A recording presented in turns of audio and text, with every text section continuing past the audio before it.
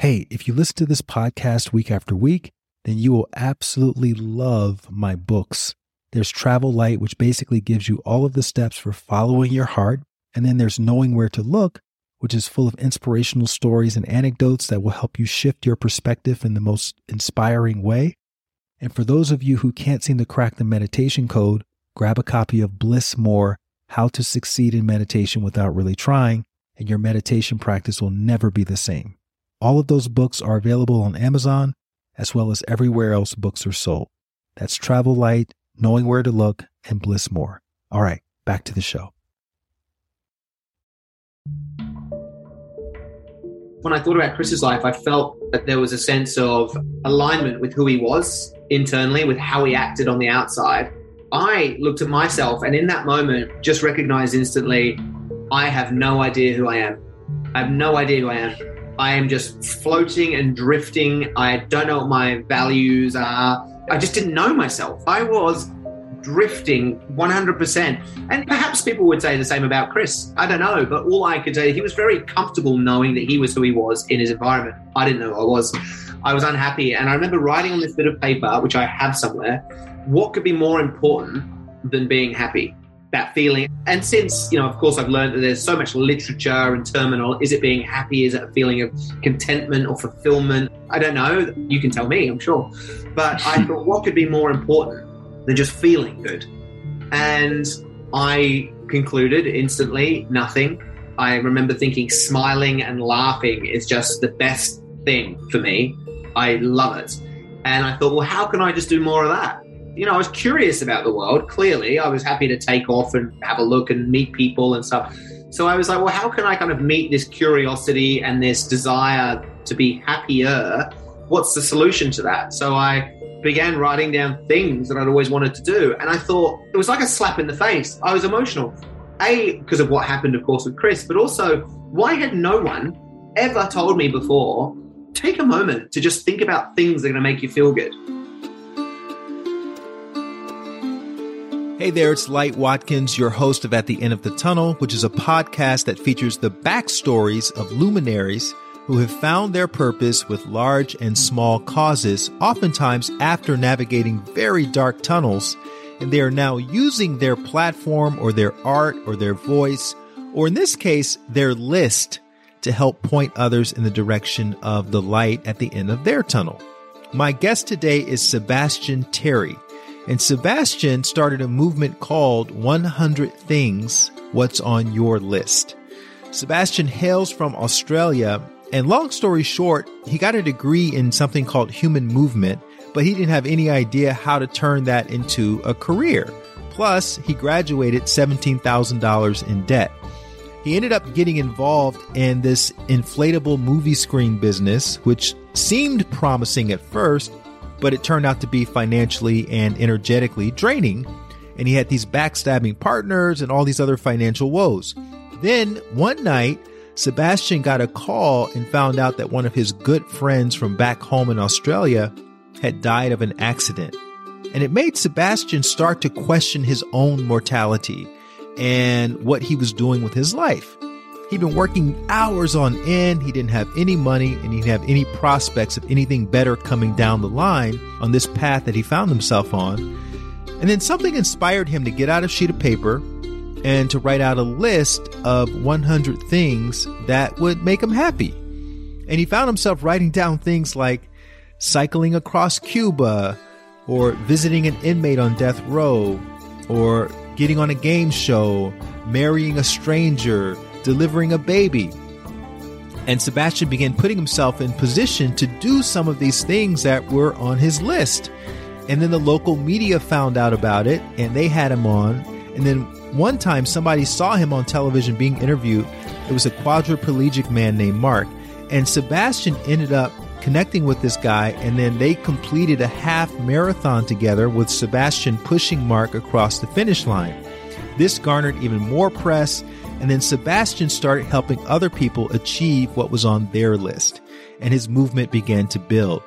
He now speaks around the world. He's given TED Talks. He started a nonprofit that connected people to causes, and he wrote a book called 100 Things, What's on Your List. It was a fun story to talk to him about how it started. It was full of twists and turns. And like all of my guests, Sebastian was just an ordinary guy who decided to take an extraordinary leap of faith. And I hope that hearing this story will inspire you to do the same. So without further ado, let's get to my conversation with Mr. Sebastian Terry. Sebastian, thank you so much for coming on to the podcast, man. It's so good to see you again. It's been a while since we've seen each other, but mate, I appreciate you making the time. Yeah, welcome back to Venice. I remember the first time, by the way, I saw you. It was at Soho House. I had heard of you, this guy called Light. And then, of course, I met you at Soho House, West Hollywood. And I know you're wearing like a cowboy hat or dressed like a cowboy or something. And I thought, that's probably him. So it's nice to know you. And years later, be doing this with you. I don't remember that day, but it's totally possible. And probably what would have stood out to me is that you were barefoot in the Soho House. Were you going barefoot back then? Or was that a relatively new thing? Yeah, I went barefoot for 2.5 years. It just sort of so happened that way. I actually wear shoes occasionally now. Back then, I wasn't wearing shoes. And I got into Soho House and everywhere else. It turns out you can really, with a bit of conviction, get anywhere. Well, you're no stranger to talking yourself into things. So we're gonna get into the backstory of all of that. And you've got such a fascinating journey. You know, it's one thing to know someone casually, but to have you on a podcast where I do these deep dives into the backstory, I've gotten a chance to do that with you. And of course, uncover all kinds of really cool stuff that I had no idea about. And I'm even more impressed because I know you as a regular guy. Like in my eyes, you're someone who, when I think about you or when I see you in a social setting, I have a pleasant response to you. Like I feel more expansive because of the things that you do. And, I've seen you peripherally on social media, things you've been posting, taking cold shower challenges and stuff like that.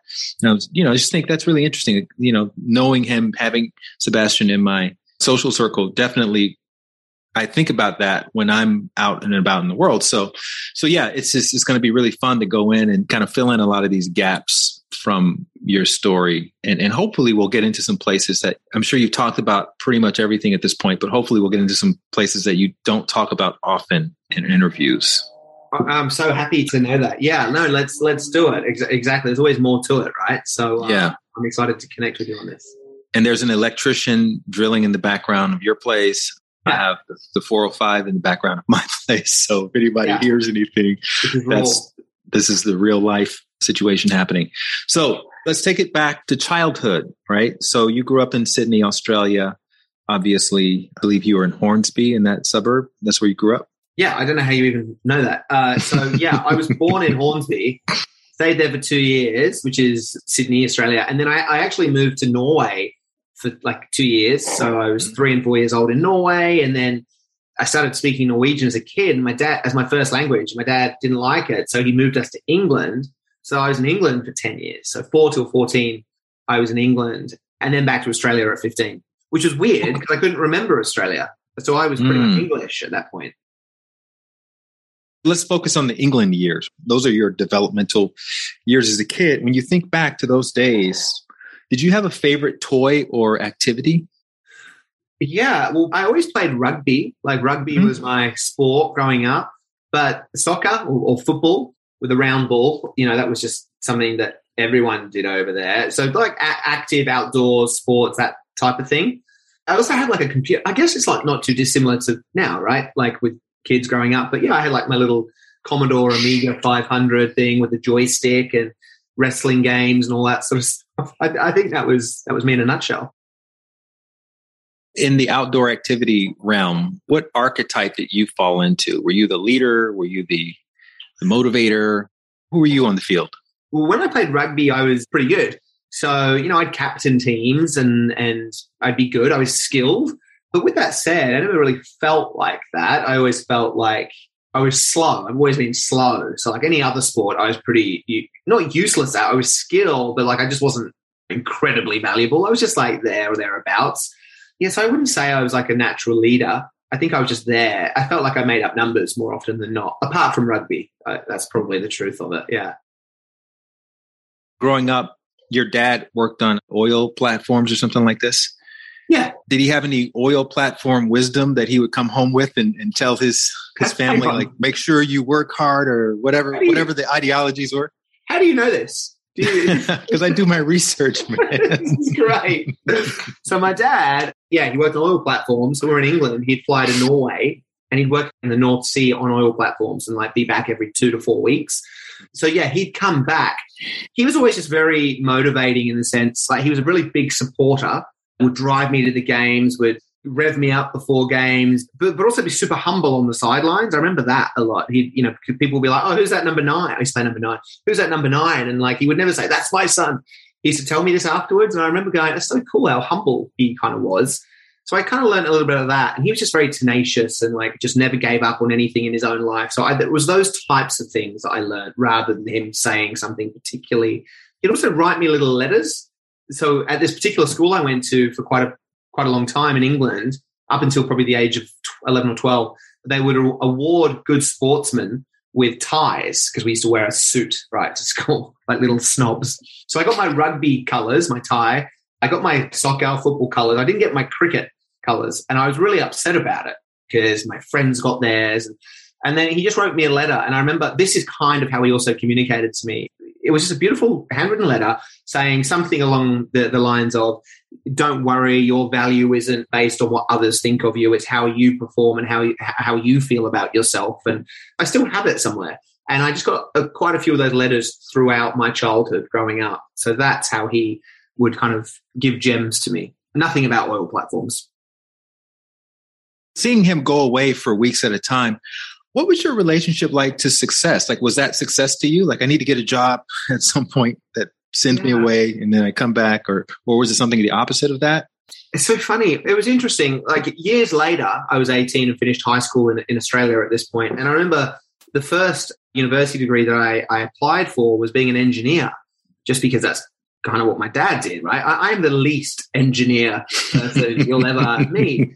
So I was actually chatting to a friend about how influenced we are by our parents. But I don't think I saw that as success.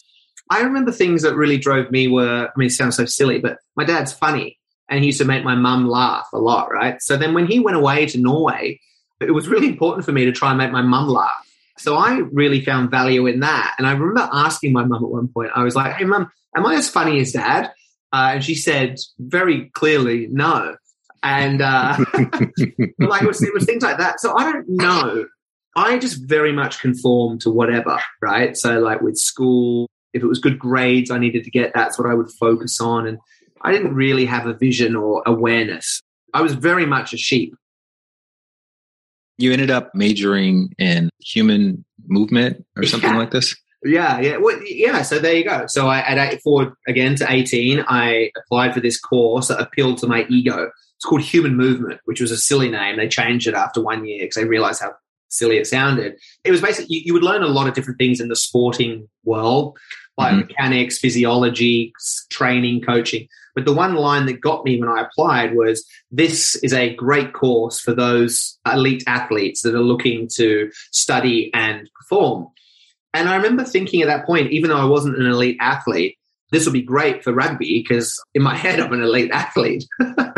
So anyway, that's what I ended up doing before realizing, A, the course was useless, and B, I definitely wasn't an elite athlete.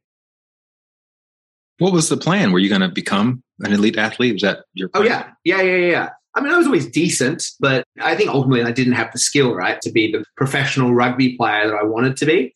And as I got older, 18, 19, 20, 21, I had friends who were excelling and making the Australian schoolboys teams or the whatever the teams were. And I wasn't, because I fixated on that my whole life up until that point. What were you lacking? Like, what were these guys displaying that you weren't displaying? Was it a work ethic thing or was it a talent thing? It wasn't work ethic because I worked as hard as anyone else. I got gym programs. I'd go and do sprint training. It wasn't that. I'd say ultimately, I think two things, if I was going to be really honest with you. Skill, which is important. A work ethic is crucial, but I think you need to have a certain level of skill. Mine was high. It just wasn't high enough. There was a difference. There was a clear difference between me and those players who went on. And then the other thing was mentally. I think I struggled with the psychology of high performance. A coach once said to me, he said, in one moment, you can be the best player on a field and do things that no one else can do. In the next moment, you'll miss a field goal from in front. And that was true. So I was very hot and cold, and I couldn't ever quite wrap my head around the psychology of performing well and consistently. So you finished school, you were $19,000 in debt or something like this. Yeah. Your plans to become an elite rugby player have now been snuffed out. So what do you what's the plan now? Yeah, so I finished, I guess I was 22 years old, and like kind of in one big crescendo, I had a degree. I was completely lost as to what to do with it. And I had dislocated my shoulder playing rugby to the point where it just kept on popping out all the time. And I was hitting it in, and I needed surgery, and I didn't get it. And in that moment where I couldn't start playing rugby, but I had this degree, but I didn't know what to do with the degree, I just got a couple of like casual jobs, very random. I mean, I must have had 100 jobs in my time. I was like, on the radio station when they give away free donuts and they have their street team. And I was like, I'd be like, hey guys, we're down on the corner of Parramatta Road giving away donuts. You've got to use a secret word. I was doing that. I was working in cafes. I was pouring beers. I was doing all the, bizarre jobs. And I loved it. And then, because I wasn't playing rugby, I remember picking up a guitar and learning to play guitar. And I remember starting to write because I'd never written before. And this big creative side from nowhere just came out. And I just had all this time that beforehand was going to rugby, but now I kind of had it for anything. And, I started doing all that sort of stuff. And then I, like many Australians, I just traveled overseas backpacking. So I went overseas for about a year and a half with next to no money, finding guitars and things along the way, starting to write travel stories back to all my friends and family on email. I had a Hotmail account back then, and, you used to like just send your friends, hey, my travels are going well. I really liked writing funny stories, and I got a bit of a following from doing it, which was really great. But anyway, yeah, that's kind of what happened after university, yeah.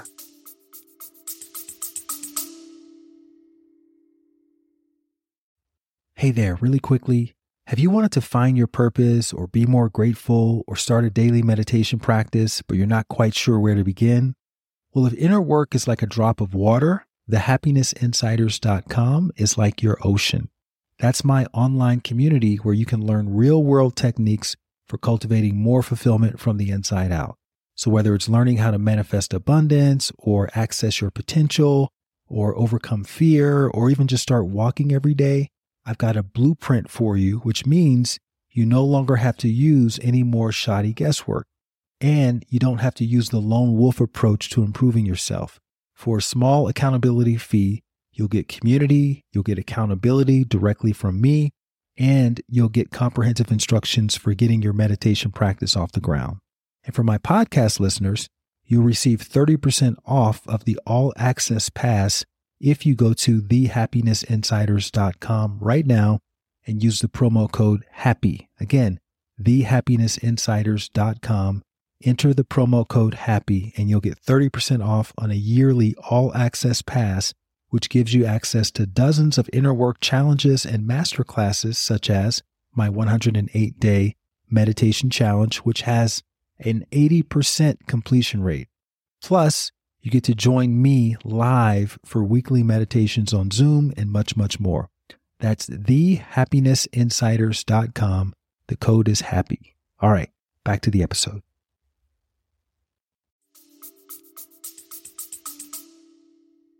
So before you hit the road, I'm curious, how close were you and your friend Chris, aka Detho? Like, were you guys hanging out every day, every week? Well, so Detho, Chris Detho, full name. So Detho was, he was, when we were at high school, we used to do all the things together. We played rugby and we rode together. We all had a very tight circle of friends in Avalon and the Northern Beaches, Bilgola, Avalon area, for anyone who's familiar. But when I went to uni, he took a different path. Chris ended up, he was just sort of working. I think at the time, he was fencing at the time, but like in a tradesman, that was sort of his world professionally. And he just sort of lived really comfortably and nicely, like up on the Northern Beaches. I went to university and I sort of extended away from that part of Sydney geographically. And so by the time I finished university 3.5 years later, no, we weren't, we weren't catching up all the time. Chris was just a really good mate from a part of my life that I had just sort of gone in a different direction with.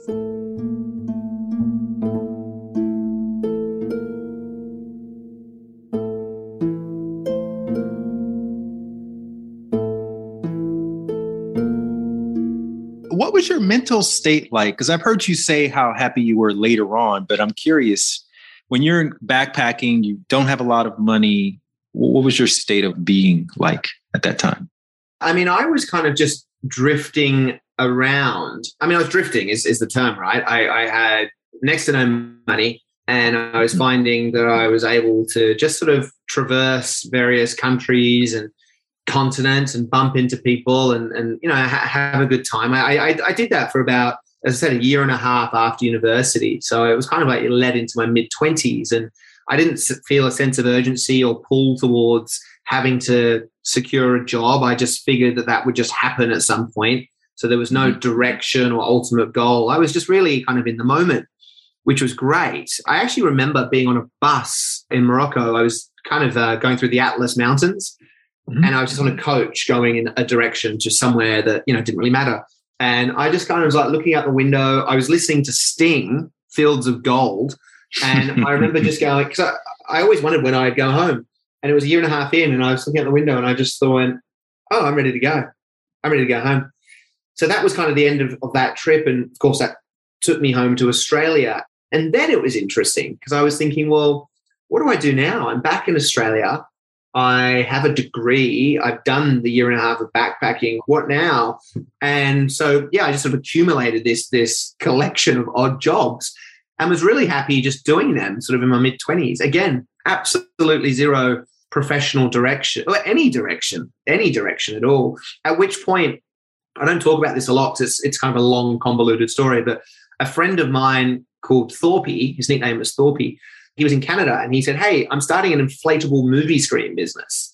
Do you want to come to Canada, help me for a while? He had a business partner, and he said, if it works, you can become a partner. I just had nothing else to do, and I thought, oh, that sounds good. You know, like I could be a partner in something. So I flew to Canada, ended up living in Regina in Saskatchewan over there, working for an inflatable movie screen business with my buddy and traveling around for, I want to say, the best part of a year in a big van with a big inflatable screen that we'd drive to some small town, inflate this screen, show a movie to the locals, and then take it down, be 1 a.m, get in the van and go somewhere else. And we were just doing that as a business. So I was just transitioning from being at home with odd jobs to suddenly being in Canada with this weird job.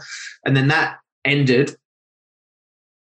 Was Thorpey the same person as Tank, or is that no? Thorpey is someone else. Again, I don't tell this story, so I don't know if you'd been able to find this out. I ended up back in Sydney. It didn't work out. What actually happened is that Thorpey's business partner didn't like me and asked me to leave. And I thought, and Thorpey was in a weird position because of that. And I was like, hey, don't worry, this is your thing. I'll go back. It's all good. So that happened. And then the business partner screwed Thorpey over and said, actually, you're not even Canadian. None of this business is in your name. See you later. So Thorpey got completely done over. He had to come back to Sydney, and he said, why don't we start this in Sydney? I said, okay. And then I got one of our friends, or one of my friends, Tank, involved. So now we're in Sydney, 3 of us starting the same business, but in Australia. But you got the call about Deatho while you were in Canada. Yeah, that's true. That's true. I was in the middle of the night. It's in Regina. You just packed up the screen. You got the call? Yeah, it was somewhere in that weird place. Yeah, just at the end of that whole period. And yeah, I was staying at a friend's house. The phone rang, and yeah, it was a phone call telling me that Chris had died. My friend Bortho in Australia told me that. Again, with nicknames in Australia are very common. So Bortho called me up, and yeah, he broke the news that Chris had died. And I don't recall much of of what we spoke about after that. Did you know all the mates that Chris had been partying with when he died? Yeah. The northern beaches where we're from, Avalon, Bilgola, Newport, everyone sort of knows each other. It's small beach towns. And yeah, so they were partying one night, and I knew a bunch of them, most of them. Although I hadn't seen many of these people in a long time, including Chris. And yeah, it was a party incident, and he died, and it affected so many people. When people pass away at a young age, and a lot of people say, oh, well, they were the light of the party. And, I'm sure that's all true. But Chris absolutely was. Everyone knew him. He was fantastic. Everyone loved him. So even the first responders knew him when they came. They go, that's Chris. Dude, your research is phenomenal. So Marnie, we rode together for Avalon Surf Club. So there was me, there was Chris, there was Dorza and Kitty. And then in the female crew, there was a girl called Marnie. And Marnie became an ambulance driver or an ambo. And so, she was the first responder to the incident that happened at the party. And when she went into the situation, she recognized that the person she was responding to was Chris. And that was, just everyone knew him. So obviously, I mean, everyone knows this person who just passed, right? So that it obviously triggers or initiates some sort of reflection. What was your reflection in that moment while running this company that was like making you a whole lot of money? Oh, so just a couple of things. I think I'd already left the company at this point. I think I'd been asked to go home. So I was kind of like, what do I do? But I was in Canada. Secondly, it wasn't making any money for me. I got nothing. I got a place to stay and some pocket money. But I remember precisely what I thought. I put the phone down. I sat there, as I do when I'm trying to process something. I get like a notebook and a pen, and I start writing. It just helps. And I remember completely reflecting on just Chris and his life. And there was just a lot of doodling and random thoughts going onto this bit of paper. And then I remember just thinking, he was really happy. He was just really happy. He just did the things that made him happy. He didn't really have a care as to what other people wanted him to do, whether it was parents or teachers or society at large. And I just thought, wow, what a well-lived life. A tragic loss, far too short a life, but what a well-lived life. And then I just sat down and thought about what I was doing. And whereas when I thought about Chris's life, I felt that there was a sense of alignment with who he was internally, with how he acted on the outside. I looked at myself and in that moment just recognized instantly, I have no idea who I am. I have no idea who I am. I am just floating and drifting. I don't know what my values are. I just didn't know myself. I was drifting 100%. And perhaps people would say the same about Chris. I don't know. But all I could say, he was very comfortable knowing that he was who he was in his environment. I didn't know who I was. I was unhappy. And I remember writing on this bit of paper, which I have somewhere, what could be more important than being happy? That feeling. And since, of course, I've learned that there's so much literature and terminal. Is it being happy? Is it a feeling of contentment or fulfillment? I don't know. You can tell me, I'm sure. But I thought, what could be more important than just feeling good? And I concluded instantly, nothing. I remember thinking smiling and laughing is just the best thing for me. I love it. And I thought, well, how can I just do more of that? I was curious about the world. Clearly, I was happy to take off and have a look and meet people and stuff. So I was like, well, how can I kind of meet this curiosity and this desire to be happier? What's the solution to that? So I just began writing down things that I'd always wanted to do. And I thought it was like a slap in the face. I was emotional. Because of what happened, of course, with Chris, but also why had no one ever told me before, take a moment to just think about things that are going to make you feel good. No one had ever done that. Like I'd never got permission from anyone else. My parents kind of expected me to go down this route. By the way, on graduation day, I happened to be overseas. I flew back and surprised my parents. I didn't tell them it was my graduation. They turned up and realized it was my graduation. And I had always really done the degree in part just to make them happy, and they couldn't care less. So why was I always doing these things just for other people and completely forgetting about myself? Why had no one ever told me to think about myself?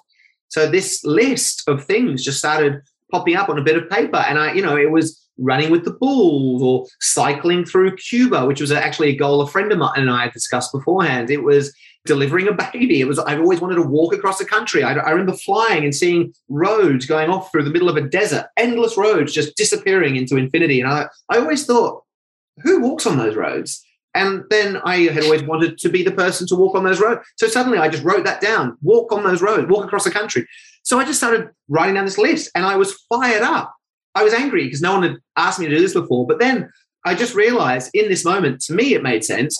Drop everything you're doing to do the things that you want to do. Simple as that. That was a reflection I got instantly from the news of Chris. So that was literally the night you got the news. You wrote out this list. 100%. 100%. I wrote out a list. I mean, it wasn't 100 at that point. I kind of built it out. Were they stream of consciousness? Like, were you really thinking about it and kind of top of mind, figuring out what you wanted to do? Or were you like channeling something from within? It was a shotgun approach for me. I was just like, right, what have we got there? It was just a big vomit of creative desire or something. Retrospectively, I understand what it is now, right? And we can talk at length about that if you like. But at the time, it was just shiny things that I'd never actually given attention to. Some were meaningful. Some were get my dad his dream car. Some were completely stupid, marrying a stranger in Las Vegas, and everything in between. But that was the beginning of it. So the other aspect of this, before we get into your sort of first real step, is you were broke. You were going back and forth with the bank about how much money you didn't have. So true. I forgot. Yeah. And what happened? You got a pleasant surprise from the banker. Yeah. So I thought they'd overcharged me.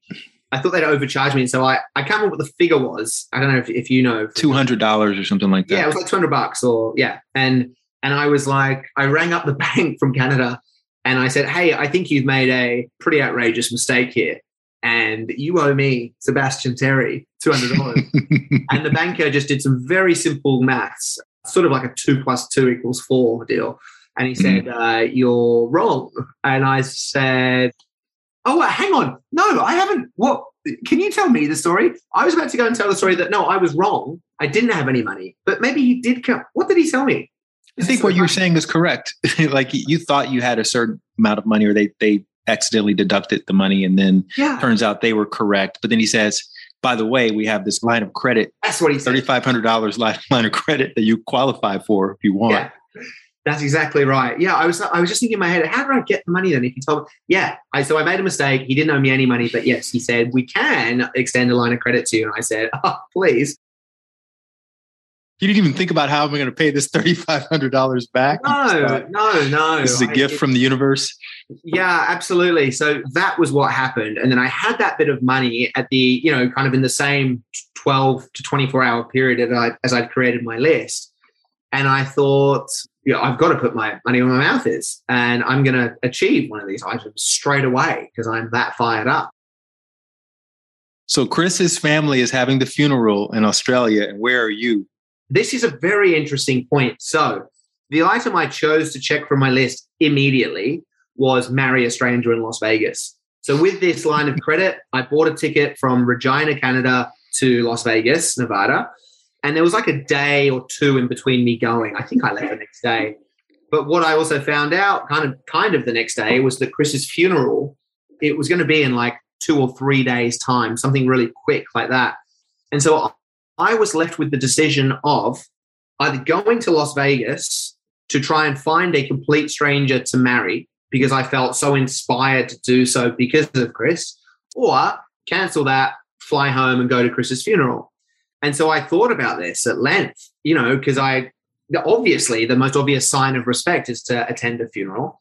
In the moment, I've just got to be completely honest. I thought, I really want to do this thing, and it's inspired by Chris. I thought it was a better tip of the hat to him than just sort of turning up to his funeral. So I made the decision to go to Las Vegas. I went there. I, of course, had called his family already and given my condolences. Flew to Las Vegas without a plan to find a stranger to marry. As it happened, it took 2 days or 3 days.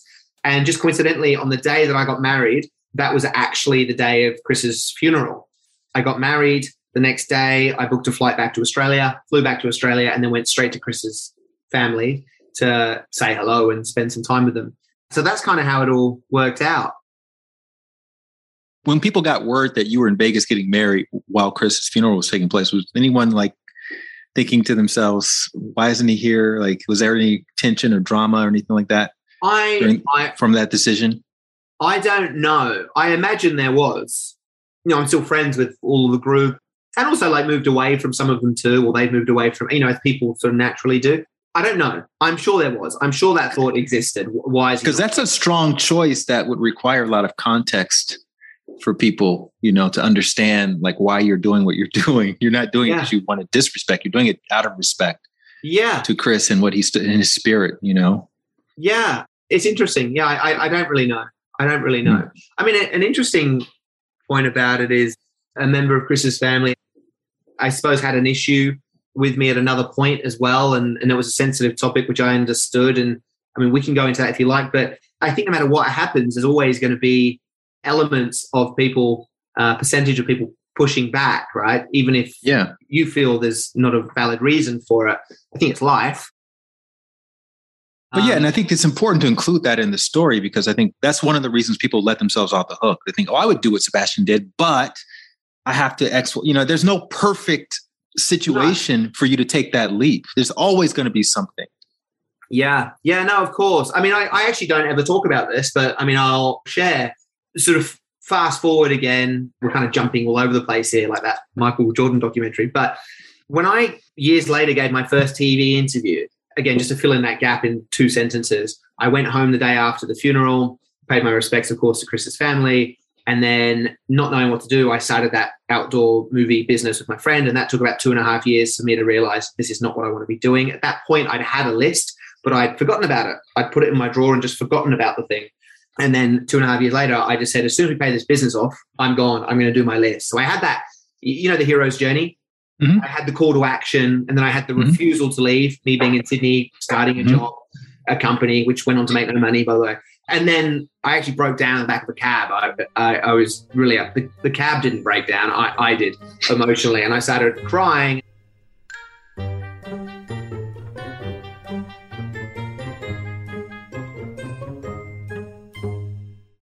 Tell the story of why you started crying. What happened just before you got into that cab? Yeah, I've been working for 2.5 years, basically, with this outdoor movie screen business in Australia called Outdoor Movies Australia.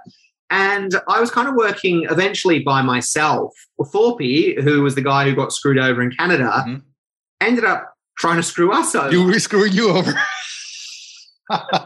It was crazy. Out of the blue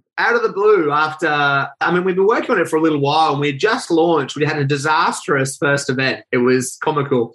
He basically thought, I need to do this by myself. So without telling us, he said, hey, I've started my own business. It's the same business, by the way, and I'm leaving you. Then he tried to steal all the clients that we had. But anyway, who cares? So I've been working really hard for 2.5 years, essentially by myself, and Dave was sort of funding the company, but was working elsewhere. And I didn't have any money. I just had zero money. And I guess at that point I was 26 or 27, and I just had $0. And the company was paying me an amount that just got me by I had nothing. And Dave asked me to go out for dinner one night with him for his work thing.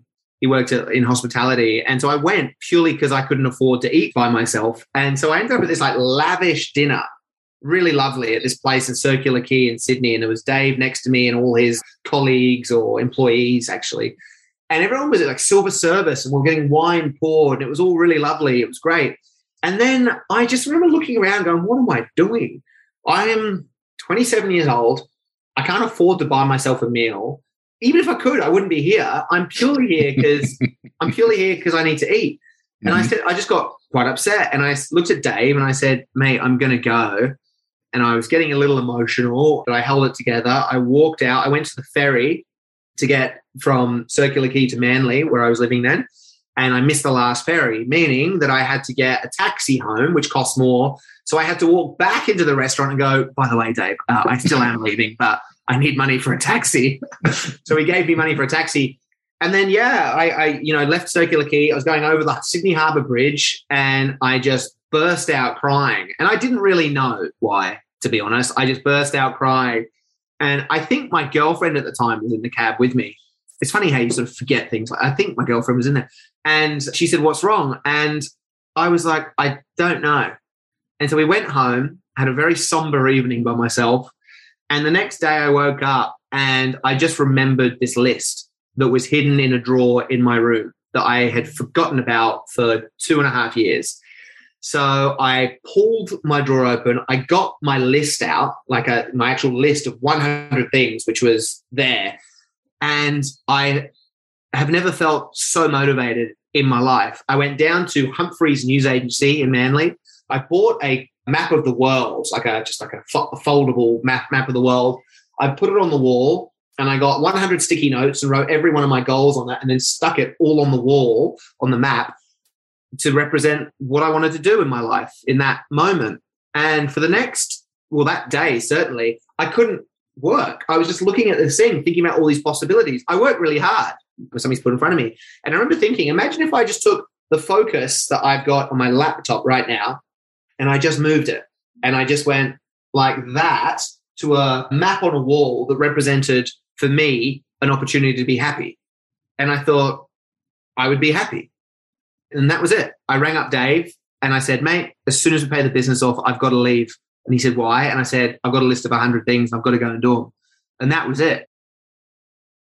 But you were broke. Like, what was the plan how are you going to pay your bills? How are you going to take your girlfriend out to dinner? How are you going to, get dental care? Yeah. Well, I didn't think about dental care, I'll be honest. I did think there was money in the business, not a lot. And so I said to Dave, when we pay it off, as soon as we pay it, I'm happy to work for, whatever I was working for at the time, which wasn't a lot. I think he gave me like a bit of a bolster each week, but just so I could like go and do one additional thing, perhaps. My thinking was as soon as we paid the business off, we'd have maybe a little bit extra. As soon as we paid it off, I'm not a business person, but I thought as long as we pay it off and then a bit more, we can take that. So I think I took $8,000 from the company when we paid the business off. I think it was 8. It might have been 11. Do you know? I don't. I just know that Dave kind of pushed back a little bit when you told him about your... Yeah. Oh, yeah. He was like, that's stupid. You're in your late 20s. What do you mean you're going to take off for a trip around the world, an endless trip, check off things like skydive naked or do an Olympic ski jump or become an ordained wedding minister? Like, that's ridiculous. But I tell you what, I'm not saying this for effect.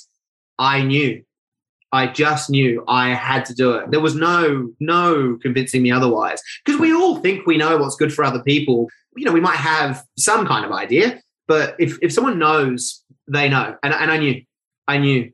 No one supported me. My mum cried when I told her. My sister... They weren't tears of joy. Nope, they were not. And they weren't for a long time. My dad was kind of like, he was the only one. My dad's a bit of a renegade. And he was like, yeah, I get it. But still, that might have been the most positive comment I got. Everyone else was like, that is... What about your girlfriend? What was her response? Well, after that night where I realized... Oh, God. She's great, by the way. She ended up marrying a friend of mine. She's fantastic. But after I showed her my map on the wall of 100 things, she looked at it and she said, are we doing this together? Or and I remember, like, it wasn't like to get away from her at all. I had the same kind of realization that I had had earlier in Canada when I learned that Chris had passed away. And that was, I just don't know who I am. And I still did 2.5 years later. But that list that resurfaced as I saw it was my way to work it out. And that is a journey I knew I had to take on myself. Talk about some of the next steps. So once you committed to your mission, and you didn't believe in the word bucket list because you thought that was too much associated with death, right? Yeah. What were some of the first steps, such as Googling pen pals in prison and things like that? Oh, that's true. Yeah. So I committed to my list. I told Dave when we pay the company off, I've got to go. And it was fine. He just, as a friend, was like, that makes no sense, but sure. So whilst in Sydney, I started thinking, I'm so action-based now. I never used to be. I was like, what can I do? I can't leave the country yet. I've got to pay the business off. What can I do for my list whilst I'm here? So I looked at my list and I used it as a reference point from that moment on in my life. And I would go, right, speed dating. I can do that in Sydney. So I went speed dating. Hilarious. I wanted to visit an inmate on death row. Just to kind of talk to someone that I would never speak to on any other occasion. So I Googled death row pen pals, and you can do it right now. In fact, I'm going to do it right now as I tell this story because I keep telling people it's this easy and I just want to make sure I'm not lying. So I Googled death row pen pals and I was met with a database. Look, globalpenfriends.com. No, actually, that's not it. That's something different. But you can, do I put death row? You can Google it and you're met with a database of thousands of people who are on death row who are looking to connect. Yeah, first one, death row pen pals, writeaprisoner.com for anyone who's interested. And you get to read their profiles. And they have a photo and they have their story. Some of them admit to what they've done. Some say, I'm here for the wrong reasons, but I've turned to God. So that was it. So I wrote a letter. This guy had an address. So I just wrote a handwritten letter to this guy called James or J-Lock. and he was in there for a crime he didn't commit. Sounds like the A-Team, by the way. And he just, I don't know, for whatever reason, out of many of the profiles that I read, I spoke to this one guy, I read his and I thought, I'll do that. So I wrote him a letter. 2 weeks later, he wrote a response and I got it delivered to my place in Manly, and it was handwritten by this guy. There was like a template that he had drawn on each page and a story just saying, hey, I'd love to connect, da-da-da-da-da. So I just wrote back, and 12 months later, he invited me to visit him. So maybe that was the timeline of from the moment I told Dave that as soon as the company paid off to when I left, maybe it was about 12 months. But he was actually, that was my first kind of thing from that moment moving forward. I didn't know where to go in the world. All I knew is I wanted to go somewhere related to the list. He'd invited me to Oklahoma, to a place called McAlester, to his penitentiary. And I thought, well, that'll do. So I bought a ticket to LA and then LA to Oklahoma, got a rental car and drove for like 2 hours to McAlester. I think it was about 2 hours, and then visited J-Lock in Death Row. And it sounds so bizarre and outrageous and almost unlikely, but I've got to tell you, it's the simplest thing I've ever done. I just applied myself. And I'm not here to be a motivational speaker. I'm not on stage now. I'm just telling you, it was easy. It was easy. And things are so easy when you are very clear about what's important to you. And that's the question that's relative, right? What is important to you? But at these points, it was that. Followed by what happened then? I mean, whatever it was, I just look at my map and go, that's what's happening next. And I would go and do it. So when you're doing these first, say, dozen or so items on your list, were you thinking to yourself, this may potentially get picked up by the media, so let me record what happens? And were you taking meticulous notes or? Not at all. This was completely just personal. I wasn't even recording half of it. It wasn't like in this day and age now where you have content creators and influencers. No, I was just doing it. With that said, and this kind of goes back to what I mentioned before, I wanted to raise money for a charity because I'd never done it before. So I chose Camp Quality, which is an Australian-based charity that they help with kids with cancer. It's more detailed than that, and I wish I could give a better explanation, but I can't think of it offhand.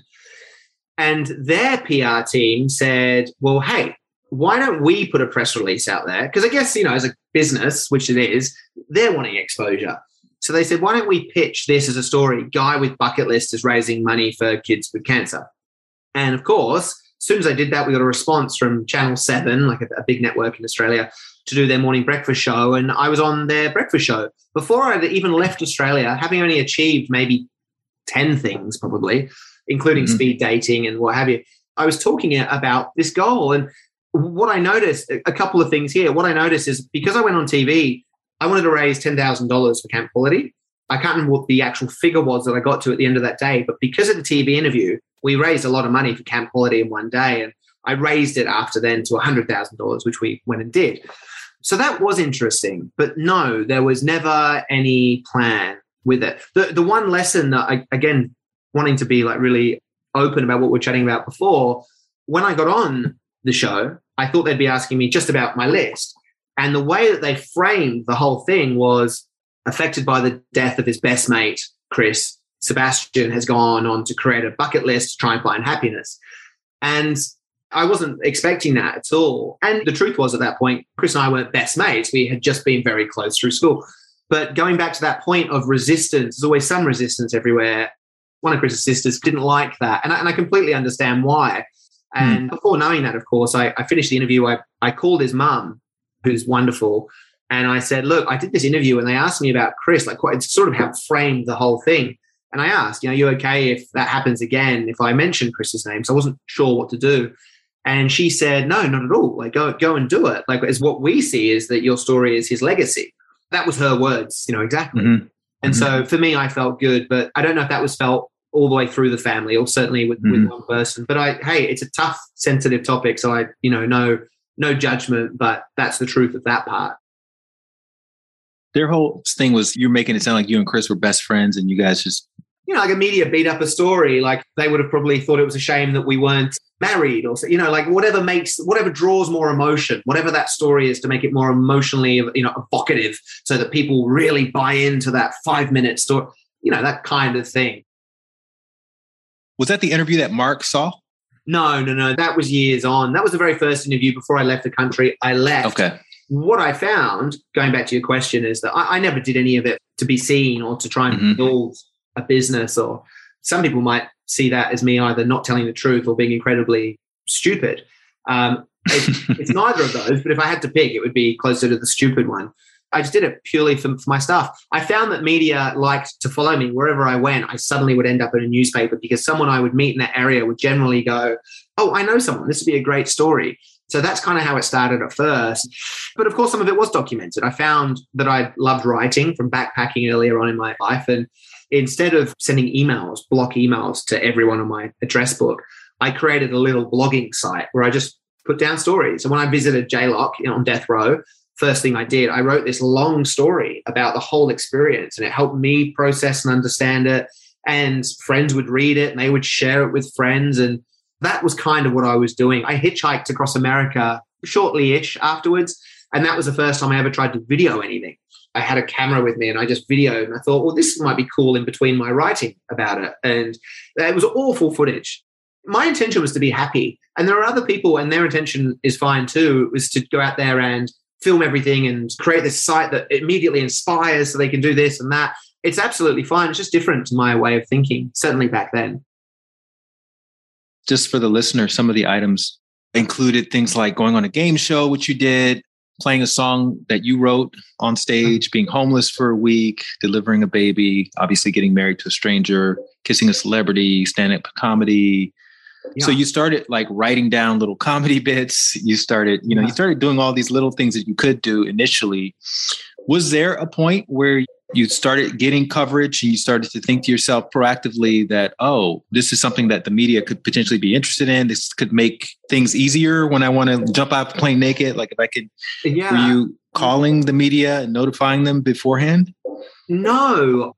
As I said, the media would follow, and it was always good, and it got more people following me on Facebook. And what I would find is that the more people that followed me, the more people would offer to help me with my list. So I saw that my list was now being seen by many people. I've, of course, learned along the way through my experience that people are fantastic. We're here to connect with each other. And if I had an opportunity to help someone, I would. And the same goes for anyone else with me. And that's what was happening. So that was the benefit I saw. Number 100 was to write a book on my list. I wanted to write a kid's book about the boats and everything in Sydney Harbour. So it was going to be a kid's book, but ultimately I got reached out to by somebody who wanted to help. That person happened to work for Random House, or Random House Penguin as they are now, and they wanted me to write a book about my story. They had read the Death Row story on my blog and liked it so much that they asked me to put together memoirs of my journey. So that's kind of how it worked out. But everything's been pretty organic. There was a moment or two where someone would say to me, you should put out a press release about something you're doing. I think I did it on one or two occasions. I met this guy called Dave Cornthwaite, who's a professional adventurer. He also does speaking, keynote speaking. But he was coming at it from a business point of view. Let me qualify that. He is a complete adventurous soul, and he's great. He also has an entrepreneurial mind. And so he was doing what many people are doing now ahead of the time, which is fusing business and passion and adventure to help other people. So that's what he was doing. So he was making mini documentaries, self-producing of him doing his adventures. His first one, by the way, was skateboarding the length of Australia, the width of Australia, from Perth to Sydney and then beyond. Anyway, so he's kind of a known guy. So that was my first inkling of, oh, people could do this and actually try and generate money or something. That's not the direction I ended up taking anyway, but I saw it for the first time. So him and I decided to stand up paddle across Lake Geneva. We were the first people to do it, we think. It was on my list, number 85, go on an adventure. So that's what this was. And with that, I saw him send out press releases, and he created a little mini documentary for us. And that was the first time I saw how it might work as a business. I still haven't gone down that route, but I started to see it. So, ESPN approached me. They wanted to do a documentary. Discovery Channel approached me, wanted to do a documentary. I have a show. I have a 26-episode show here in the US, a reality show that went on this platform called Go90, which was a Verizon product, which was going to be like a Netflix equivalent, got dissolved. I don't know how these things happen. Well, I mean, I do know, but on every occasion that I just got approached. People would say, hey, we heard about you. Would you like to do a thing? That's a funny story. My first talk I ever gave in LA, I was approached by a guy called Keith from Defy Media here in LA. And he said, we want to do a TV show on you. What would it be about? And I, at that point, had started helping other people. And I said, well, I think it should be about me helping people achieve their goals. And he said, okay. And then I just sort of forgot about it. I mean, this is just such a good example of like me. I forgot about it. I went home for a year. I came back to speak at the same event the year after. Keith was there and he said, "Where'd you go?" And I said, "I just went home to Australia." And he said, "We want to make a show." And I said, "Oh, okay." So we made a show. All that to say that, yeah, there was never an intention or a strategy around the business side of it. How were you making money? How were you paying your bills prior to all of that? So I think I left with $8,000 or $9,000, something like that. I whittled that down really quickly. Then I started using my credit card aggressively and without, again, no financial knowledge or, there's no education around finances. So I did that. My mum, she would pay the interest on my credit card. She wouldn't pay off debt, but she would pay the interest, which was so good of her. I eventually paid it back. But at the time, it just meant that I wasn't going into any more debt. And I remember thinking, well, what's a credit card for? And my answer was, well, it's for doing things you want to do. And I wanted to do all these things. So I was very happy using it. So I was flying to wherever without thinking or care. What happened was that I got offered to write a book. And so the money I got as an advance for that covered all that debt. I was able to pay my mum back and thank her because she's the greatest human on the planet. And then a little bit more. So I started doing other things on my list. And then I got back to Australia and my book, which was now in circulation in Australia, and then it actually went into China. So I forgot that it was China and Taiwan. I was generating a little bit of money, a little bit, but enough. But so many people were now reading it that I got asked to do a talk at one point. A company in Australia had said, "Would you do a talk for us? I'd like my staff to hear your story." And I thought, that's interesting. So I did that. I'd actually done one more talk at that point earlier on. I can talk about that too. But anyway, I got paid for this talk. I got paid $500. And I thought, you are kidding me. That is phenomenal. So I did that and they liked it so much. They said, "We've actually got something like 30 branches or more around Australia. We'd like you to talk to all of them." And I was like, "You're kidding? What? No way." So that's sort of how it funded itself. The other point, this is just a funny one, and I'm jumping around so much here, so I apologize to you and anyone who's listening. But number 36 on my list was walk across the country. Now, I chose France. So I was halfway across France with a guy called Matty, who I'd met working in a bar in Geneva where I was living to try and learn French, number 42 on my list. And we were halfway across and I had $40 to my name. $40. But by the way, I'd been part of another documentary at this point, which my plan was to get across France in 14 days and they were going to fly me to England for the premiere of this documentary. So just to give a bit of a time frame. So halfway across France, I had $40 Australian dollars to my name. And I didn't care. And I thought, well, I'll be fine. And then I checked, we were in this tiny town, a village in France. And we walked through and I checked my emails and Dave said, "Call me." Dave's my my business partner, if you will, for the inflatable movie screen business in Sydney after Thorpe tried to screw us over. And he said, "Call me. Someone wants to buy the business." So I called him and I kind of had forgotten. I just didn't think anyone would want the business. And it turned out someone wanted to buy it. I think it was for $119,000. And I was like, no way, really? So we split it 60-40. Dave argued that because he had been staying and working on the job, he should get 60%. He does more, right? And I said, well, he's my best mate. So I was like, yeah, but I worked on it for like 2.5 years without you. But I don't like confrontation. So we stayed at 60-40. For the record, about 12 months ago, me and Dave were catching up and he said, "I think you were right about that, by the way." Anyway, after paying capital gains taxes or whatever the other taxes were, I got my 40% of that amount ended up being something like $12,000 or something. It was ridiculous. I'm really bad with figures, but it was nothing. But whatever it was, I was like, this is amazing because I only had $40 at the beginning of the day.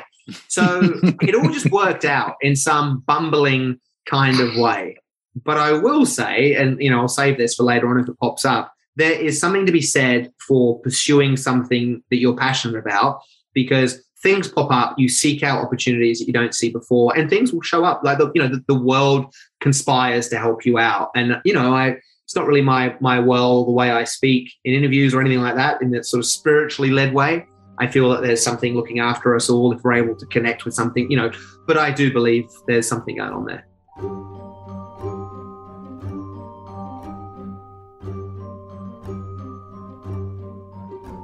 There's the old parable of the shoe salesman going to a place and all they see are either an opportunity to sell shoes, or people aren't wearing shoes or whatever. Now you're looking at life through the lens of this list that you have and making decisions based on this list that you have, which I can understand would be quite exciting at this point. And you have a little cash in your pocket as well. But let's talk about number 26, because it seems you've mentioned that in almost every interview as a pivotal point. And I can understand why, because the things you were doing before were pretty much for yourself, maybe overcoming fear or putting yourself in a very uncomfortable situation. But number 26 was really a different type of motivation. Yeah. I had done all these things on my list that were all about me. I think they were selfish, but in a healthy way. I then had on my list, number 26 was to help a stranger. And again, having got back to Australia, there was a TV show called The Circle, which got taken off air, but it was kind of like, is it called The View here in America? A table with women sitting around. So the equivalent of that in Australia, when I was overseas, had asked me to like call them and do live Skype chats about what I was up to. But so again, out of nowhere, I don't even know how that happened. When I got back to Australia, they asked me to do my first live interview with them in the studio. And so just contemplating what I could do, I looked at my list and I felt really good at this point. Personally, I felt happier, which was, of course, like the beginning reason why I did this, because I wasn't feeling happy at the time. And they said to me at the end, what would you like to do next? And, can we help you? And I said, well, number 26 is to help a stranger. So if there's anyone watching who needs help, let me know. And I got so many emails. Did you go into the interview thinking you were going to say that, or was that just something that just spontaneously occurred to you? Let me just say number 26. I think I knew I wanted to say it. To this point today, you and me chatting, I've been going for 12 years. I think at that point, it might have only been, I left on my 28th birthday. I think this might have been as a 30-year-old. So it was just 2 years later. So I realized that you could harness the media to do things. And I thought this would be a cool one. So I think I went in there knowing I wanted to say that. And so I said, please let me know if anyone's watching who needs help. I got a lot of emails, and Mark got in touch with me, this stranger at the time. And he explained his story. And essentially he was able-bodied until he was in his mid-20s. He was backpacking through Greece, got bitten by a tick, contracted Lyme's disease, and went from being able-bodied into a quadriplegic without the ability to speak. Needed care team, a ventilator to stay alive, 24 hours. I mean, it's hectic. And he told me that he had a list of 150 things and he wanted me to help him shave his head, which was like number one on his list. And so I said, sure. So as it happened, still going on my own list, of course, I had always wanted to ride a scooter across Australia. So I was in Perth and I did it with a friend, and we rode 2 scooters across the desert, the middle of Australia. We ended up in Melbourne, where Mark lived. And so I had organized with Mark, we'll scooter over to you and I will shave your head. So we did. I met him on the side of a road. I scooted to him. His care team got him out and I shaved his head. And that was cool. But I learned much more about him through his carers telling me about Mark. And I learned that he also wanted, other items on his list included wanting to complete a half marathon. And I think that's probably why you asked me about it. And certainly this was kind of the moment where I just started helping people hands-on. Even in 2 years, I very quickly started getting emails from people asking for advice, which was very interesting. And I was giving advice to people, kids and adults and high-flying execs and people who were looking for work. It was really weird. And anyway, this is the first time it was really hands-on. And Mark asked me to push it in the wheelchair for the half marathon. And it just made complete sense. So I said, yeah. So I signed us up for the Melbourne Half Marathon, went home to Sydney, trained for a little bit, and then, of course, came back down to Melbourne and we pushed it. And I say we, there was me and my girlfriend at the time, another girl. She's wonderful, psychologist, brilliant person called Tani. She came, and then a few of Mark's carers, and we pushed Mark from, I think it was like 5:30 or 6 o'clock in the morning for 4 or 5 hours so that he completed his goal. And it was the most satisfying thing I'd ever done. It really was. And from that moment on, I started getting a lot more people asking me to help them. And so I did. So that's why I talk about that a lot, because often people say, what was the most surprising or what was the best thing you've ever done? And like that, all the things are great. I love them all. But that one had such a different effect on me. You're pushing Mark in a half marathon, which is still quite a distance, right? And you still have to train for it. And I imagine even someone who's not pushing someone would hit a wall at some point. Did you hit a wall while you were pushing him? And was the motivation of doing something for someone else so great that you just didn't even think about not finishing?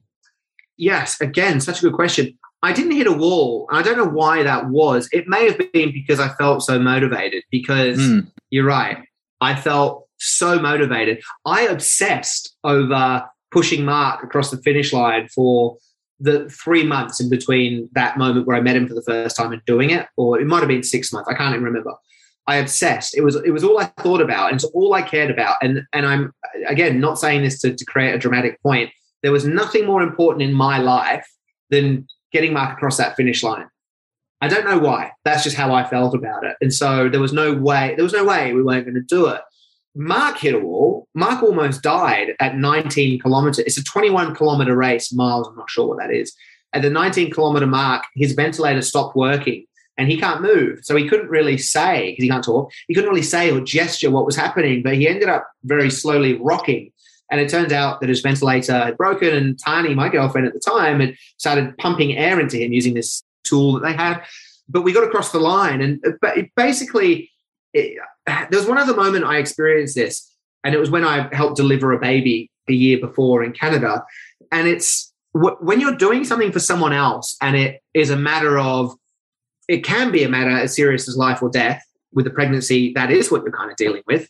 And again, with Mark, wanting him to achieve this goal, but also him having that moment where he almost died, I got complete clarity on what was important. And it had nothing to do with anything else. It wasn't money or status or anything else.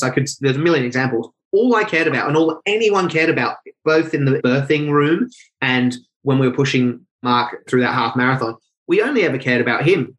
And I think when you're doing something so selflessly, and I'm not talking about me being a selfless individual, but just when you're doing something for someone else or something better and bigger than you, you gain like this kind of instant resource of energy or motivation or resilience or whatever. So that's why I'm sure we got him across the line pretty easily in the end. But just to say this, because I'm asked about it all the time or celebrated for this all the time, it's probably people listening now going, wow, that's so cool. Wow, what a nice guy. I wanted to check something from my list. I wanted to help someone, and this was an opportunity. Mark also said to me afterwards, thanks so much, but it wasn't an act of charity. Mark as well had a goal. It so happened that there was a crossover for both of us, and so we collaborated, and that surely is what partnership is about, professionally, personally, maybe even romantically. Two people who are aligned and happen to have a big crossover on, a couple of things, values included. We were just able to help him. Mark just showed that anyone on the planet, regardless of situation, this is a guy who's gone through the most extreme adversities. Too often there are people saying, I went through an adversity and it was harrowing and so dramatic. And it's no, sure, you might feel that way, but you're not going through what Mark's going through. He can't move or speak. He lives in one room and is not capable of anything, unfortunately. That's actually wrong. He is capable. He's a brilliant mind. He's very funny, and he's found a way to write. He's a brilliant writer. He's fantastic, actually. He's just released his first book, would you believe? Yeah, Mark had basically just said, I'm not quitting, both in the race and in life. And he strived for a goal that was important to him. And his action plan was to just ask someone who could push him, and that happened to be me and others. And by the end of the race, there were many more people, doubled or tripled the amount of people throughout the race who were just helping to push Mark. People are absolutely bloody brilliant. And whether you're doing something for yourself or for somebody else, it's magic. Well, it's addictive too. Like, I'm sure once you were able to serve in that capacity, that's all you wanted to do after that. And you even said that a lot of people reached out to you to help them help other people, or to help you help other people. Yeah. People would say, hey, I need help with something. And I would help them. And then other people would write and say, hey, can we help you help someone? And I would say, yes. So then became this period of my life where I started matchmaking acts of kindness between the people who reached out to me who needed help and the people who reached out to me who wanted to help. And I'd say, well, why don't you guys chat? And so strangers from around Australia and then beyond would start to connect to help people achieve goals. There was, so many stories. These twins, autistic twins, Tyler and Zach, I think it were. Their family didn't have means, and They had graduated high school. In Australia, we call it a formal. You guys in America call it a prom. They couldn't go to their prom because they had no suits. And so I put a call out to my community. Hey, can we get 2 suits for these guys? Within, I feel it was 24 hours, they got suits, they got stylists, they got someone who had a guy called Tony got in touch and donated his supercar to take them to the formal. They were like the kings of the formal. Channel 10, there was a show on Channel 10 called The Project. They just heard about this, got in touch and said, again, without a press release, they just found out. And they thought, we want to talk about that. That's a good story. And so did a story and interviewed the kids at the prom. I mean, and this would happen all the time.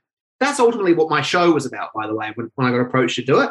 But yeah, we would help people like that. We'd help an old lonely lady who'd survived cancer but had no one to share her life with touch snow for the first time. All these stories are very layered, very complex. Some are sad. What that did for me was make me realize that there's so much more to life than just yourself and your own goals. Those things are crucial, absolutely. But, we live in a community, and that's, I think, how we should be traversing each and every day as part of something bigger. The idea for KindSome, was that something that came through you, or were you like spending time actively seeking out, how can I create a platform for this?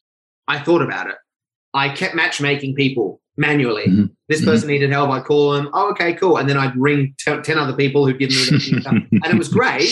And I thought, imagine if you could automate this. So years later, or years of work from that point on, I actually moved to America in the end to develop this platform called KindSome, which was a matchmaking site platform, but not for dating, but for acts of kindness. So you could open up your phone and say, oh, there's someone within a kilometer of me who's lonely and needs a phone call. I'll do that. That's what KindSome was. And yes, because I was living and breathing it every day, it just became very obvious to me that would be something that would work. The irony of it is it doesn't exist now. It's going to become part of the 100 Things business. And we can talk about that too, because since we've met, there's been some really cool things happen. Mm-hmm. Anyway, yeah, that's where KindSome came from. But based, by the way, probably the most important thing I could say about it is fundamentally, people are good. That's it. We each have a desire to help someone. We each have an ability to help someone in different ways. Not everyone can help in all the same ways. And we just need the opportunity. How do you find the opportunity to help somebody? I believe you just have to start a conversation. It's not common in our society to say, hey, everyone, I need help. That's seen maybe as a sign of weakness or it's overly vulnerable. But yeah, if you start having the conversation and understanding what's important to that person, this person, and that person within a community of people who are there for the same reason, you'll soon and very quickly find that there's crossover and opportunity for people to help one another out. So that's what the whole premise of it was. And it's still something that we're going to do. It just won't look like KindSome anymore. So you've probably over the years become a world expert in helping people. And in this day and age with GoFundMe's and Indigo campaigns, if you want to help somebody, how would you get your message to stand out from the sort of fray? Not that it's more important than anyone else's, but are there any things that you've seen over the years? Like if you include this particular type of story, context, timing, is there anything people can do to bring eyeballs onto their mission? Yeah, I think talk candidly about it. I think confidently and passionately about it with people is share your need, your goal, if you will, with people not in an obnoxious way, not in a way where you stand from a tower with a megaphone and say, hey, everyone, this is what I want. Who can help me achieve the thing it's not that. There's a subtle difference, right? But it's a conversation. I mean, I always tell people, if you're looking to help somebody, I'm sure everyone listening is thinking, oh, I'd love to help someone. I just don't know who. I challenge you to put on your social media, do a story on your Instagram or your TikTok or whatever all the kids are doing now, and just say, over the next month, I plan to help one person in a way that I'm able to. I don't know what that is, but I would love you to share this message. And if you yourself need help, let me know how. And just see what happens. And I've told that to so many people, and it's worked for lots of people. I don't know if it's everyone, probably not, but you need to put it out there. You need to start the conversation. And if you're someone listening who needs help, talk to someone about it. Talk to someone. There's somebody to help everyone. And there are organizations to help many people. You talk about COVID, you talk about mental wellness and health and depression and all these loneliness and anxiety that's fired up in everyone. There are organizations out there waiting to talk. So there's always someone, there's always somebody to talk to. I just think maybe ego gets in the way or fear, all those common things.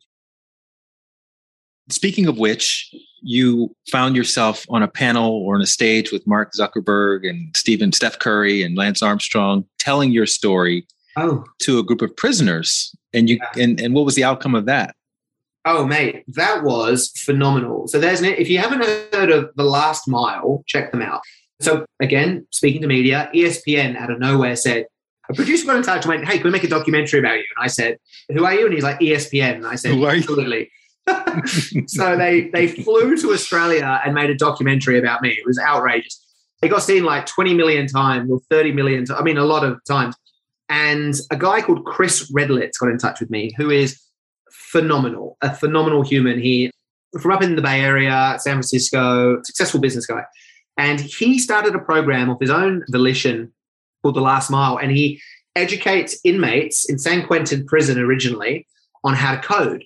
So he started and funded a coding program for inmates, incarcerated individuals. And so not only that, but personal development as well. So these inmates would go through a process of learning how to code, and that would have a skill set such that if they got let out, they would be able to find jobs. So the recidivity rate, which is a word it's taken me 3 years to say, of those inmates which is usually very high, right? The percentage of people who get out of jail and then recommit and find themselves back in is high. That's called the recidivity rate. The recidivity rate of individuals who finish The Last Mile is 0. And lots of them now have jobs in big tech startups and are doing phenomenally well. As part of that program, Chris had seen me on ESPN, wrote me an email and said, would you come and speak to the prisoners as part of our personal development program? And I said, yes. So yeah, Steph Curry had spoken in there, Mark Zuckerberg, not on the stage with me, by the way. Right. They were previous speakers. Yeah. I think Lance Armstrong. Yeah. And a host of other people. And anyway, I got to speak in there, and it was a phenomenal experience personally. Going on to San Quentin prison is beautiful. It sounds very weird to say. It's on a heritage listed piece of kind of like an island or a peninsula. It's beautiful. Went in there. There's a death row part of the prison. I walked through the prison yard, and you had like all the different groups, the Latinos and the whites and everything else in their little areas. And they all stared at me as I walked past. And I ended up in a computer space with all these inmates. And I remember telling my story. And when I sort of give a keynote, at one point I'll typically say, right, share what's on your list. I'd love to hear from someone in the audience. And I speak to some of the world's biggest organizations, right? To some of the most high flying people on the planet. And usually, let's just say there was an audience of 1,000 people, 1 or 2 would put their hands up. I said this to a group of, it might have been 50 or 60 or 70 prisoners. And I said, right, who wants to share a goal with me? Every single hand went up. And I said, well, we've got time. So we went through every single person in rows on what their goal was. One guy wanted to be a YouTuber on the way out. One guy, this African-American guy, wanted to sit down and interview on a podcast the leader of the Ku Klux Klan to talk about empathy or something. A guy in there wanted to complete a marathon. And I said, wow, that's fantastic. So when do you get out? Do you know what marathon? He's like, no, I'm doing this. I think it was like next week. And I said, what do you mean? And he calculated that if he ran something like, I'm making up a number here, but like 300 times around the prison yard, that would be a marathon. And it was just phenomenal. Like these guys in there just knew what they wanted to do. And I'm sure it was in part because of this program, The Last Mile. Anyway, it was great. It was a phenomenal experience. And I've met some of them outside of prison now. Some of them actually, they helped develop parts of my website, and I paid them for it. It was a wonderful experience. And The Last Mile as a program has now expanded through the US, and it's you'll hear about it if you haven't already.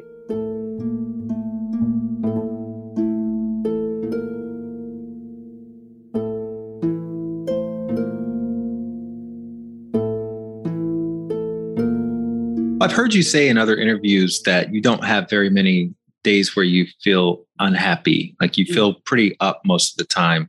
Yeah. And the reason is because you live your life very much on purpose now. And I can totally relate to that, because you normally qualify it in these interviews and say, I don't like to brag, or I don't want to say this, or I don't want to sound like a jerk. But, I think the reality of the situation is, again, this has been my experience, is that when you put your focus, like I write this daily dose of inspiration email every day, every morning I write it. It takes me maybe an hour, sometimes 2 hours. Wow. And so it forces me to have to look at my life and look at the things that I experienced through the lens of inspiration. And it's very hard to have an experience that at this point, I've been doing it for 5 years, that I don't look at it in terms of like, what is the silver lining in this situation? And as a result, I don't have that many bad days, to be quite frank.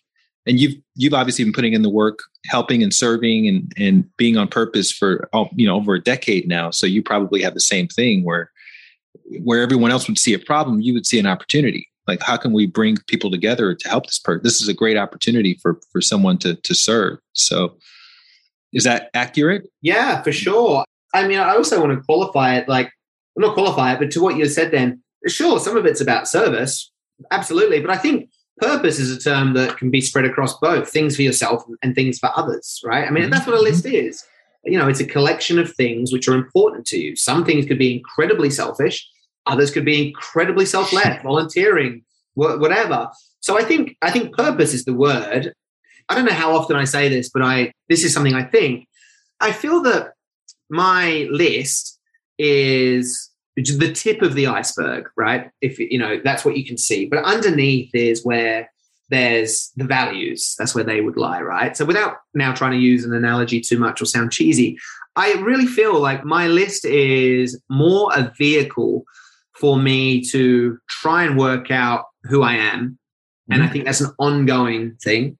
And I think the challenge of feeling good and ultimately living a life that you're happy with is A, getting close to understanding who you are, and then B, being able to just be that person in every aspect. And I think if we could all just be ourselves, like unapologetically, really, whether that means you're selfish or whether that means you're selfless, I would argue that everyone in their purest sense is a little bit of both in a nice kind of collaborative way. I think that's living a good life, You're right. I don't have many down days because I know what I'm doing is it's really good for me. And thankfully it's good for lots of other people too. But yeah, I think that's what a list is. That's what I think, goals are a vehicle for change, and we should be thinking about what we want to change into. I don't know. I'm sort of getting a little mumbled up. I'd love to use this as a case study for what you just said, being yourself, because I think in theory, it's a great thing to strive for. But in actuality, anytime you're being yourself, you're going to stand out. You're going to be weird. You're going to get pushed back, right? So in your example, right, you went barefoot for 2 or 3 years, which obviously was something, doesn't matter why you wanted to do it, it's what you wanted to do when you wanted to do it. How did you overcome that sort of societal, cultural pushback and frowns and grimaces, and even with dating? I can imagine all kinds of situations where it would have made people uncomfortable. Ultimately, I just kept on doing it. I mean, I just did it. The secret of doing things is doing them. But obviously, there's a lot more behind it. I mean, a funny dating story. There was a girl called Ashley, an American girl who I'd spent some time with out here. I went back to Australia. She came and visited me. So we were sort of dating, whatever. It was lovely. And then I came out to the US, I think when I moved here, and we caught up at a place called Le Pain Quotient or something like that. Quotidien, yes. That one, at a cafe. And I wasn't wearing shoes, obviously. And she said, yeah, look, I'm stoked that you moved here, but yeah, we can't date. And I said, oh no, have you found someone else? And she's like, no, you don't wear shoes. In parentheses, you filthy Australian. So yeah, it's interesting. I got plenty of, that was just one story, but yeah, we were filming. I filmed my entire show, 26 episodes barefoot. And we were filming in Paris, which is such a dirty city. And the looks of despair and disgust from... People think you're homeless when they first see you. They're like, this guy's clearly homeless. For sure. Yeah, but I didn't mind. I didn't care. It's not to say I'm bulletproof, because I'd love to say I don't care what anyone thinks, but of course a bit of that comes into play, right? But no, I just kept on going. And the only reason I stopped was interesting. It's 2.5 years after having started. So I did this for 2.5 years. I flew everywhere. I was in airport lounges. I went to restaurants. I never really had any situations where it became an issue. I don't know why. But I remember wanting to wear a pair of thongs one night, flip-flops one night. And I put them on because I had one pair. And I thought, people are going to question me. And then I thought, hang on, what am I doing this for anyway? I only ever did it for myself. I didn't wear shoes, so I didn't feel to. And I suddenly felt like wearing shoes. So I just wore them. And I was right. People, oddly, the other side of the equation was people would go, you're wearing shoes. What are you doing? I've just told my friends about you. And the story would be exaggerated, by the way. Elliot, you know Elliot from Summit? It's quite funny. Yeah, Bisno, yeah. Yeah, so he was like, yes, dude. He would tell his parents, and he would tell his friend, this guy has never worn shoes in his life. Isn't that right? And I'd be like, well, no, that's not quite right.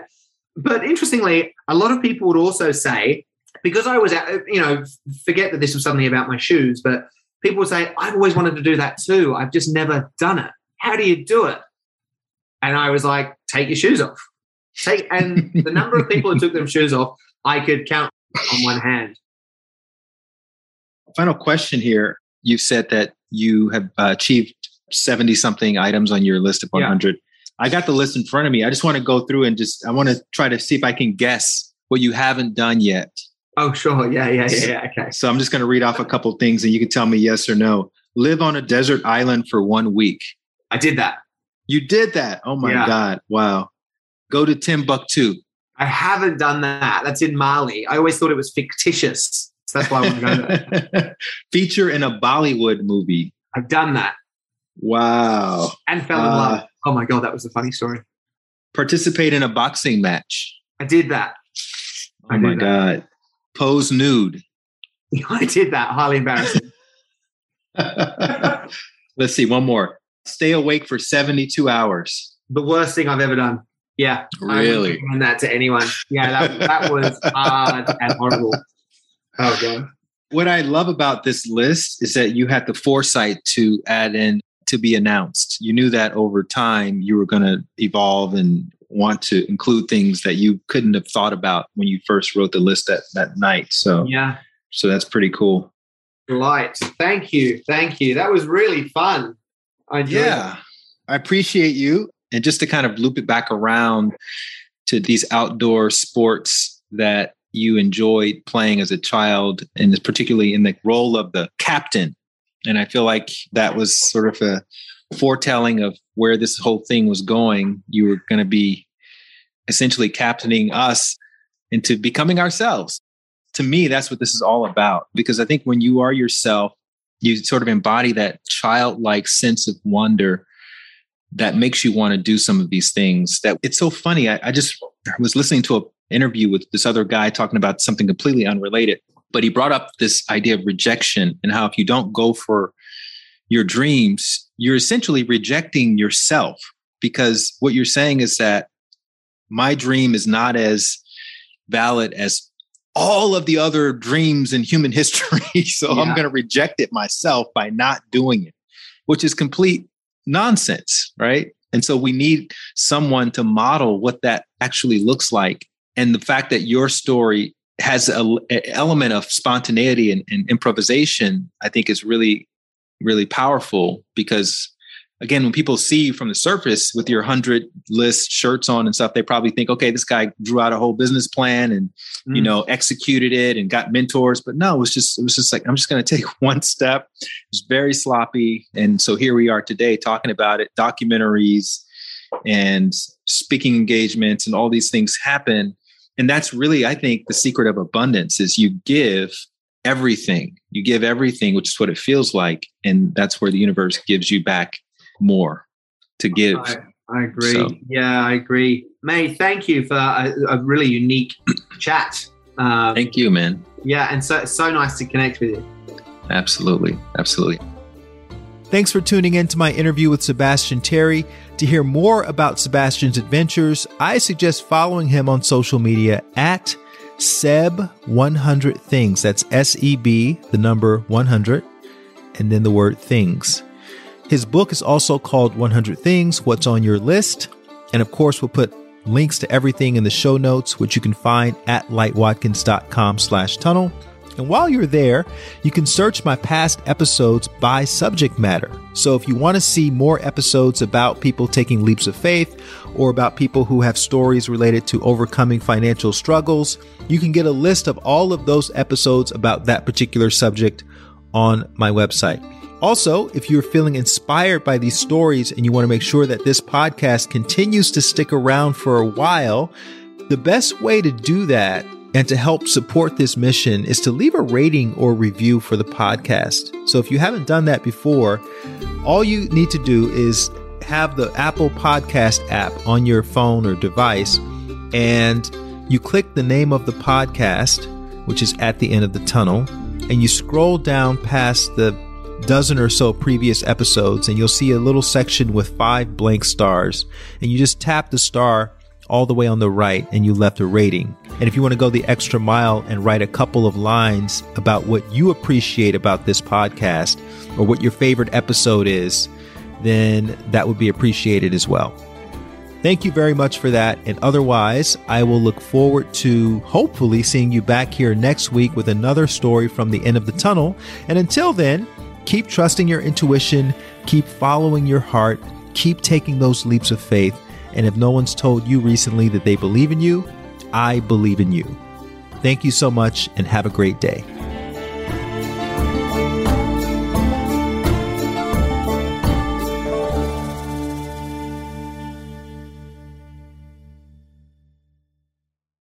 If you want to get a little extra nudge when it comes to following your heart and taking leaps of faith and believing in yourself each day, then you want to sign up for my free daily dose of inspiration email.